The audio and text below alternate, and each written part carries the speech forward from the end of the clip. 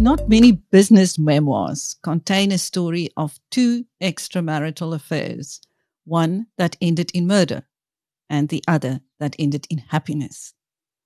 We speak to the author, property maverick Lew Geffen, about his book, Soul Mandate, S-O-U-L, not S-O-L-E, as one might have expected. Welcome, Lew. Thank you, Chris, and hello to your audience. I don't quite know where to begin. Your book has so many exciting stories in it, but there is this thread of the tragic story of Jason Rohde and then your own happy ending. May we start with Jason Rohde, who used to work for you? Absolutely. You were there that night at the company annual event, and you were there on the scene practically first thing that morning. Yes, correct. So you want me to give you my version of what happened?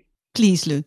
Yeah, so I was coming in from Cape Town with Sandy, and I got a call which was unusual. Yes, we were a little bit late, maybe half an hour, but the voice on the other end was Jason, and he was quite sort of anxious. I've never seen him anxious. He's always a cool character. And I thought that was odd, but I didn't take much notice of it. And then that afternoon we had the retort how to blend wine. That was one of the functions of the day. So his wife was there sitting at a table. She was Sue. She was quite happy. She was involved with the table, various round tables where different teams were sitting. And Jason and myself and Sandy and I don't know who else, we were sitting at what you'd call the main table, watching proceedings. And I was noticing that Jason was very anxious. Took no notice. And that Friday, we usually have a party, kind of an informal party, and I couldn't see, people get blasted and they enjoy themselves. So I didn't pick up anything that evening particularly. Now, I had a partner in the business who knew the story that Jason was having an affair with Jolene. And I was not advised of this. Had I been advised of this, I would have immediately stopped Jolene from coming, knowing that the wife was also coming. So we go to the next day, and I'm expecting to see Jason at golf. I mean, he's an avid golfer, and it's been going on. We always have a golf game with the people there. Didn't pitch. The next thing, we're having dinner. It's formal. Everybody's in the tux and long dresses. And I didn't notice anything during the dinner. I made my speech. I came back to the table. And Sue said, I said some very nice things about Jason, and she thanked me for it. Then I see Sue out of character, and she's very gregarious. She's, I would say, drunk, and she's talking to everybody, but it was a bit hysterical. I thought that was odd. Now, we had entertainment, we had the 3 tons of fun, and that's supposed to be when the function ends. But people gathered around the bar, and I saw the shot glasses flowing and flowing and flowing. Now, unlike me, I don't know what made me do it. I see Sandy and Gabriella, my daughter, leaving, and for some reason I said, guys, wait for me. Normally I'm a party person. I said something not right. Anyhow, I went to bed. I woke up in the morning. I went to have breakfast with my daughter, Yael, and as we finished breakfast, somebody approached us and said, you've got to come to reception. There's something wrong. I can't remember the exact number of the room. I said, who is the owner of that room? Who's staying there? And they said, Rhoda. And my blood went cold. Anyhow, we went to the room, and what we found was Sue lying on the floor, on her back, completely naked. And one of our managers was applying resuscitation. And that was the scene. And, of course, there was a distraught Jason who was crying, put him in the car. said, what am I going to do about my kids? Called that. My daughter was comforting him. And this went on for quite a while, and then the police arrived. When the police arrived, they did their thing. By 11 o'clock, there was a yellow ribbon around the room, in other words, crime scene. That was basically what happened. Of course, there's more detail in the book, but that's what happened, and it was catastrophic. What a tragic story. Now, may I take you to an affair that has brought you much happiness? Tell us Yes. about the woman who has stood by you through tragedy and triumph. Catherine, yes. Well, the story starts on one Jewish holiday. I was in Cape Town, and I decided to play golf very early in the morning because I was a one ball and I wanted to be ahead of the field. So I'm standing on the tee box at 6:30 in the morning, and I hear a very lyrical voice behind me. Hello, good morning. Would you like to play golf with me?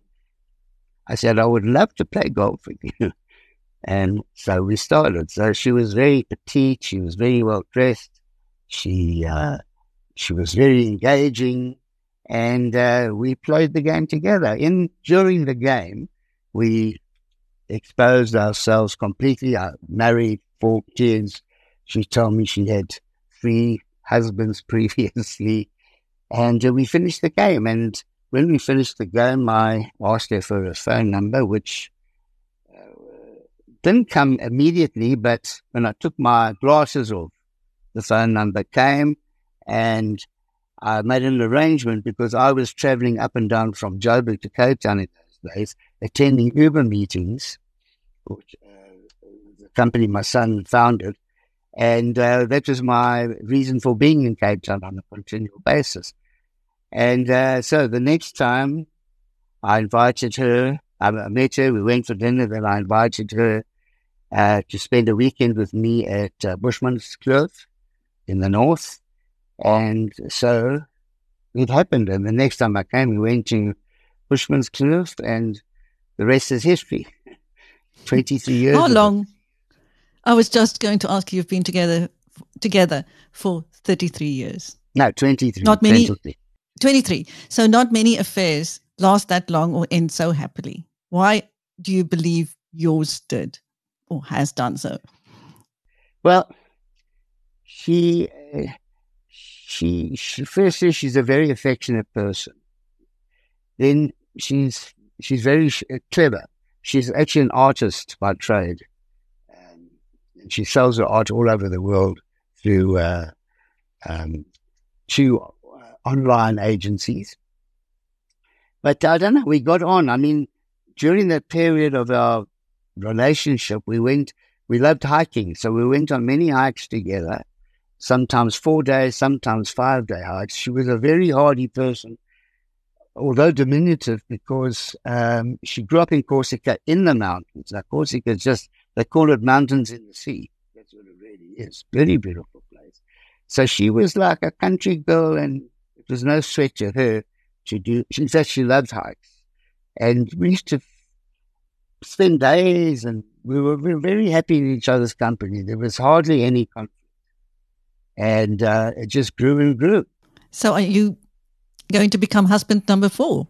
No, marriage is out. I'm 75 years old, and I'm not getting married again.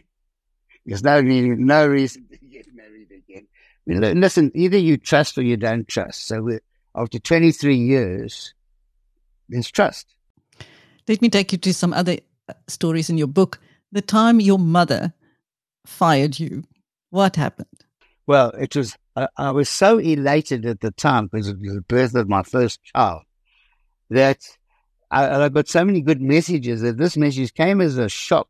But knowing my mother, I wasn't surprised. She was a formidable woman.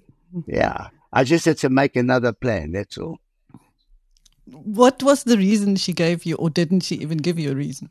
No, I know what the reason was. The reason was, it's quite a long story, but basically, I didn't like real estate in those days. I knew she was building a spec house, and she would have used another person to do the renovation. It was an old housing box, and it needed a renovation to put on the market as a spec. And I really wanted to do this thing. She said, you can't do it without any training. She said, if you go and ensconce yourself with an architect for 6 months, I'll give you a chance. So I grabbed the opportunity. I found an architect in Observatory, Johannesburg. Name was Jack Robbins.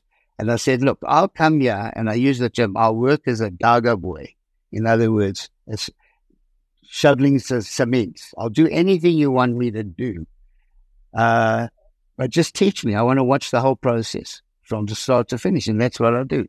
From digging the trenches to the finality, I watched every process of building the house. I had a very good relationship with Jack. He gave me a lot of information. He also taught me a little bit about drafting. And then he moved into the new house, the one we built, and I had to sell the old house because I was still in the real estate game as well. And as I said in my book, it's the first time I actually sat on a show and sold the house by lunchtime. And then I was ready to tackle the project in Houghton. And, well, I had a Georgian vision in mind, and I started doing the drafting, and I put in arched windows, I put betterment molds, I cut off the roof, put a nice molding at the top, the box cuts underneath, and all in all, it looked majestic. It was a very beautiful home. It had a driveway, a porte cochere, a very elegant home. The finishes were excellent inside. The only one thing that went wrong, I kept on asking my mother's bookkeeper, how much have we spent? And she was always two months behind the curve. So I never had a real idea of what was going on. Long story short, I overspent by 20,000 rand. And when we put the house, then my mother moved into the house. And we actually, for about a year, 6 months at least, we enjoyed the house, we played tennis, and everything was fine. And then she had a series of show days, couldn't sell the house. Eventually, we sold it for 20,000 rand loss. And my mother was most upset. I can imagine. I can own. And that's when I got the note sent by a scooter. Well, from your mother to the Israeli Mafia, tell us how you stayed alive. Well, in the normal course of business, I had a big sales staff, and the people that were in Israeli Mafia at the time, it was a mother and a son. So along came a Van Merwe who wanted to develop the property, and he wanted to develop it into 12 clusters. And they said, no, definitely it's been rezoned for 12 clusters. In fact, it had only been rezoned for 4. And I was leaving the office, and my PA said to me, somebody is very anxious to talk to you. So I thought, leave it. Big mistake. Because maybe I could have done something to stop it. Any other transfer went through, and then I got a call that I had to take. So basically, they said, listen, you've lied to us, your agents have lied, you have to bear the responsibility. We'll give you 4 months to sell this property. Now, the property was bought for 5.7 million. It wasn't a cheap property. And I said, if it's not sold after 4 months, you will buy the property from us. And if you want to know who we are, we took out, there was an assassination in Oakland in the year before of Hazel Crane. They said, we're the guys that did it. That's all they had to say. So I made a few investigations. I mean, I didn't take it at face value. And after asking about 20 people in the know, they said, no, it's genuine. So I went through the painful 4 months of trying to sell this public property. And after 4 months, I had to put my money where my mouth was, and I had to buy it for 5.7 million rand. And not only that, as I bought it, it was vandalized. They took out everything. So there was nothing, I couldn't even rent it. I held on to the property for 9 years and eventually sold it to an architect for $3 million. But at least you lived. Living was much better option. Now, you have sold the houses of some really famous people, including Nelson Mandela. Tell us about that one. Well, I got a mandate, actually. I've still got the letter from the ANC. I mean, they were so fresh in the business. From Jill Marcus, actually. Just out of the blue, I didn't have to do an interview or anything like that. They just said, you have been awarded a mandate to sell his property in 13th Avenue, Houghton. This was the first one that he lived in. Remember, he lived in another one after that. And I put my agent onto it and we sold it. And then I got him to sign the book, Long Walk to Freedom, the personal congratulations to me. Well, I can't remember. I've got it in my cupboard. And that was that. But I must tell you, I made a boo later on because I got a call from Wolfie Sessman of Rapid Based, I think. He said, I've got a client coming from London. He only wants to deal with you and he wants to buy a home in Houghton. I didn't click. I sent my agent, and guess what? Someone else sold the house, and that was the second house that he bought. And I missed out on that one. So now, you make mistakes. Even tried, but you even tried to sell a house to Princess Diana, didn't you? Or to pitch one at least. Yes. Well, I thought there's no harm. I mean, the Valley home in Parktown was a very famous home. And this is when things were right with them. So I thought, what a nice, they have been to sell that. Yeah. Maybe, who knows? Let me send them the pics. Let me send them a proposition. And being the royal family, they absolutely are proper and polite. And I got a letterhead from Buckingham Palace, from the lady in waiting, Anne Beckworth Smith. I still remember the name. And very politely declined the offer, but the princess thanked me for my effort. Which other incidents in your life will stay with you forever? Well, there's so many of them. I'm just trying to think. The one that was quite hilarious when I was in the construction game, as you know. After I got fired, I did a house for a Mrs. Levy in Houghton. She liked the work that I did. She'd been to the show day. And then my next job came out of the blue. It was from an architect's firm, Fee and Bold. And they said, we are building Larry Scully's studio in Houghton. And would you pitch for the job? So it's the first time I'm dealing with architects per se. That's why I say I flew by the seat of my pants. And I look at the plans, and I even taught myself to be a little bit of a quantity surveyor. But I saw one thing, RSJ. What the hell does that mean? And I thought, can't be that important. When I found out what it was reinforced steel joists, spanning 30 meters, two of them, by about 600 or 700 heavy things. You need a crane in most cases to put them up. And I go to Larry Scully before I start the job. He was quite an important artist.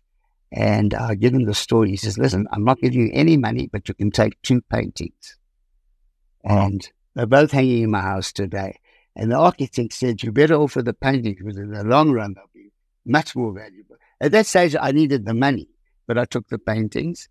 But when it came to putting the joists in place, that was something, because the scaffolding was up, and I had an old school builder, Marnie Steyn. He says, don't worry. He takes the truck, comes back 2 hours later, and he's got 15 street people that he just picked up, unskilled. And you've got these things waving in the air and putting it up. That was a terrifying moment, but we got it done. So, are there any regrets? Yeah, there's only regrets about the loss of my son. That's a big regret. I wasn't going to bring that up, and I'm very sorry. My condolences. That is a tragic, tragic story. So, what are you doing with yourself right now? Well, it came lockdown and I had nothing to do, so I decided to write this book. And the first version was cursive, which I did over lockdown. I don't know. Now, nobody's going to read this cursive. My writing is atrocious. So then I thought, what do I do next? I will type it on my iPad and email it to myself, which I did do. So eventually I landed up with a whole pile of emails. Then when I went with Catherine to Corsica, she lives in the mountains, and we've got a lot of time and space to think and do. And that's when I completed the rest of the book, also in email form. And then, funny enough, I read a lot of autobiographies, and these days I'm on Kindle. So I see a story called White Trash. So I get the sample. I know it's a woman's book, but I read it. It's quite interesting. And at the end, I see publisher Melinda Ferguson. Now that brings me back to 20 years ago when I read her book, Smacked. And I was totally enthralled with that book. I mean, it was I don't know if you read it, but it's quite it's a rite of passage actually into normality for her. And I just made contact with her. She said, well, is it on Word? I knew nothing about Word. What is Word? I said, I've got emails. Anyhow, but between my IT guy at work and her, they worked it out, converted it to Word, and so slowly but surely, the real book started happening. She had to edit a lot of stuff out. I think it's very well written. It has a lovely rhythm to it. When I picked it up, I started with Jason Rohde, but I just kept going. So I think it's very enthralling. Now, apart from living happily with Catherine, what next for you, Lou? Well, I said to myself that, look, I'm still the chairman, and I have several, not a lot of duties, but I have duties as far as that concerned. We just had a convention in Arabella, and it was very successful and nice. So those kind of things I've got to attend. A board meeting once a month, which is not much work. Other than that, I'm hands off. My daughter is running the entire business, and she's very capable. So this was an experiment to see if I could actually write. Now that I know that I can write, because my children begged me for years, Dad, why don't you write children's stories? You tell the most amazing children's stories from the top of your head. So that's my next step. I want to try and become a Roald Dahl. Incredible. Another reinvention for Lew Geffen, property maverick and author of Soul Mandate. Speaking to Biz News. Thank you, Lou. Thank you so much.